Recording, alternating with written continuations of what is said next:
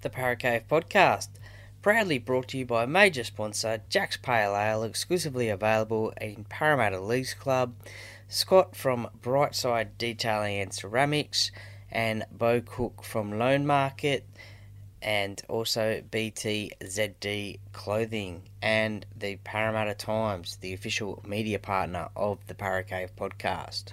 Hello listeners, welcome back to the Parra Cave podcast. This little episode is the chat I had as being part of the Talking Parra podcast.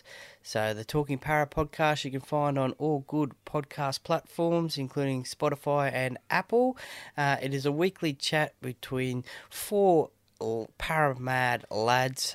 Next week might be even 5, who knows, but all crazy Parramatta fans, and I'm a part of it each week. So this is just my little contribution about the Cronulla game and also the Manly game, a little bit of a preview and my thoughts and also my bold predictions. So enjoy this. I hope you enjoy this little short format and leave some feedback if you want to. Thank you very much for listening and enjoy. Your thoughts on the game? Yeah, well, look, it was one of those games, as Joel said, it was one of those games that was there to be won. Got off to the cracker of a start, 10-0 it was. You thought everything was going rosy. You thought that this could be a big score, but the Sharks finished second for a reason last season. They are a very good side, and it was a bit of a tit for tat game. You know, we score, they score. Well, we scored 2, they scored 2, and then same in the second half as well. I thought when Mike Acevo went over in the second half, I thought maybe we just got in front there. Maybe we might have grinded it back out for a win. But, look, 2 of the Cronulla tries, one, especially the one to Mulatalo, where he was over the top of Bailey Simonson. That was probably just a little bit of brilliance from Matty Moylan to see that and to put the kick over to him. As we all know, Mulatalo is a freak in the air. He's always going to score. Can I stop you there for 1 second? Because you're about the third person I've heard say Matt Moylan brilliance, all right? And we made Matt Moylan look like Andrew Johns on the weekend, on Friday, with no kick pressure. And I'll agree, he had a great game. But I never in my life thought I would hear the word so many times, Matt Moylan brilliance. Well, just that kick out to Mulatalo was. It was a well-placed kick. Yeah, exactly. And the long-range try that Will Kennedy scored as well. So, look, they were one long-range, one bit of Matty Moylan brilliance. Don't say it again. It's been used too many times already. And so, look, it was there to be won. I'm sure we're going to touch on it later, but the bench rotation as well, did it play a factor? Yeah, probably. The last-minute play with Wonga Blake, I'm sure we're going to talk about that as well. Could that have been run differently? Maybe, but maybe it was just that split-second moment where he thought he could get over the try line. Maybe he didn't have any time to think to get that pass away, so who knows. But definitely a game that could have been won by Parramatta. Well, it's good to see the halves on the same side of the field. As we all know, these days, sometimes they're not on the same side of the field. One's on one side, the other's on the other. But question to you guys, was that a 8-point try for that one? With the hit in the head, or not really? In my opinion, it was unnecessary but soft. Yeah. I've seen softer ones given. I've seen a lot harder ones not given as well. So, because Mitch certainly got up complaining about a hit in the mouth. So you know what I reckon? Yeah, if Mitch stays down, I think it's an 8-point. But because he got straight up and carried on, they didn't even entertain the idea. Possibly, yeah. If he stays down and cries foul and acts like he's broken his jaw or something, I reckon they review it. There would have been a lot more. He got up and fight him, I think. I would have gone as far as saying Kenny might have been off for good if he did that. So, true. Well, first of all, I'd just like to say, Adam, thank you very much for those slides. It's great technology there, and I hope that Anthony Seibold's not watching this podcast tomorrow because we're going to be in all sorts. But look, there's a few things. we've spoken about the bench rotation. Yeah, all 4 players need to play off the bench. There's no point in having three players on there and one of them not getting a run at all. Hayden Knowles said that the most connected team is the best defensive team, and the best defensive team wins competitions. So you're right there. Obviously, they're not connecting with each other, and they're not communicating with each other, and that's how all these holes are being found. And yeah, that's how the holes are being found, and we're being caught out. But the other factor is too, Mike Acevo, Bailey Simonson, Wonga Blake, Bryce Cartwright haven't played any games since, or they didn't play any games from the start from the grand final. So and Bailey still hasn't. Well, yeah.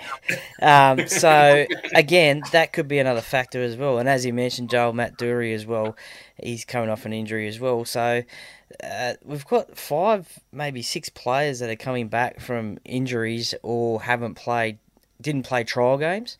And in these first 2 games, they are getting tired. But yeah, definitely for me, it's definitely the bench rotation. You need 4 players on that. Obviously, you've got 4 players on there, but you need all 4 to have minutes on the field. I don't know what the solution is. I don't know whether Ryan Madison would have made any difference. He may have made a little bit of difference had he been there, but you can't just say without him not being there, he would have made that difference. So I don't know. One of my questions is to you guys. I probably said it last year, but would you have either Junior or RCG start off the bench, just so you have one of them on the field at the same time all the time? Yeah, we discussed it last year, but you can. Brad answered that question. Yeah, but you can't pay a front rower $650,000 to start from the bench. I'll say what I would have done, and this is the only way I would have done it. And I've been saying this all last year as well. But I'm going to be critical of Brad here and say once again another player's being shown the door because something. No, it's going to be easy when Matt and that comes. Matt, your thoughts? Just quickly on that. Sorry, Matt, but I would even put Jake Arthur. I asked the question. About suspensions. Like, we saw that a few of the players served their suspensions in the World Cup that last year. Could you serve your suspensions during trial games? No. I mean, I'm a representative football. You can serve it during. He got selected for the All Stars game, which I don't think he's eligible for either of them. He could have, but he would have been. Wouldn't he have been eligible for one of the nations? Sure, he's got talent in him, doesn't he? Everyone has a talent in them. Come on, we've all got someone.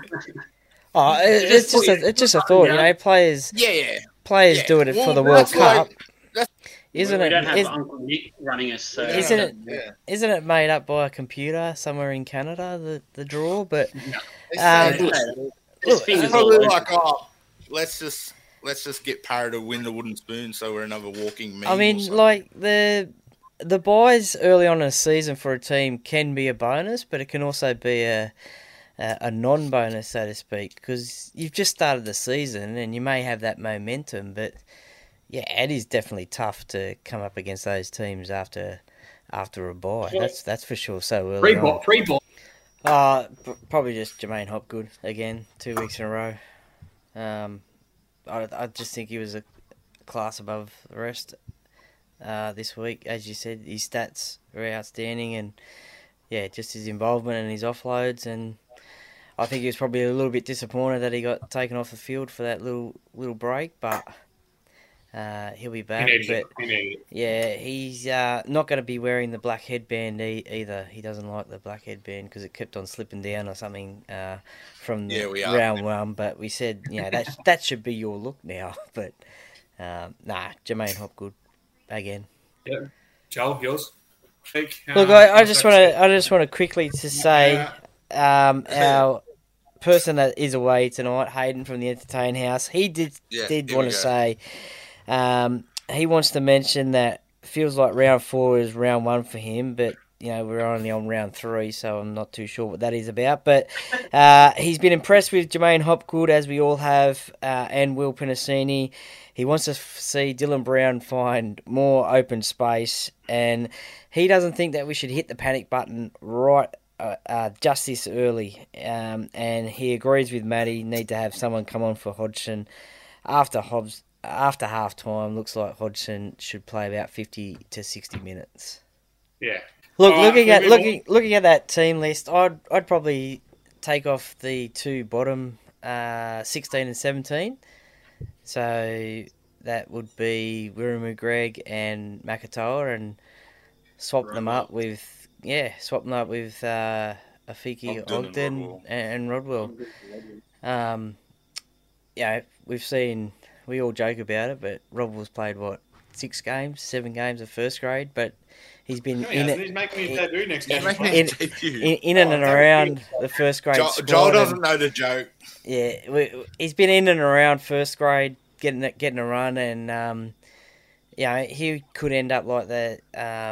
There was another front rower that we had that has gone to Newcastle, I think, young bloke that had all this promise and probably didn't get a run and left the club, and then so we're going to develop all these players, and we've got them there. Why not give them a crack? Yeah, for sure. Was that No, just patience. Look, here we go, Manly and Parra at Brookie. But look, one thing that I think, I don't know if it's going to be a tactic or not, but Josh Schuster comes back this week for Manly. He hasn't played a game all year. Another bloke that doesn't know how to play a bad game against us. Yeah, but he hasn't played a game this year, so why not just run the traffic straight at him all night? Make him tired. What's he playing? 5'8"? 5'8". Yeah, so I don't know if it'll do much, but just keep on running the traffic at him all night. Tire him out. What's your thoughts? I feel that's pretty rough on Cooper Johns. I thought he made quite. Okay, well, look, I'll just I won't go first. Hayden will go first. Again, he's not here again, but his score prediction is 24-20. Now, his first try scorer is actually Josh Schuster from Manly. I hate when he does this shit. But his first Parramatta try is Micah Sevo. That doesn't count anyway. Okay. It has to be first try. Right, well, he's gone Josh Schuster. And his bold prediction, Matty will be happy with this one, is that Bryce Cartwright will record a try assist.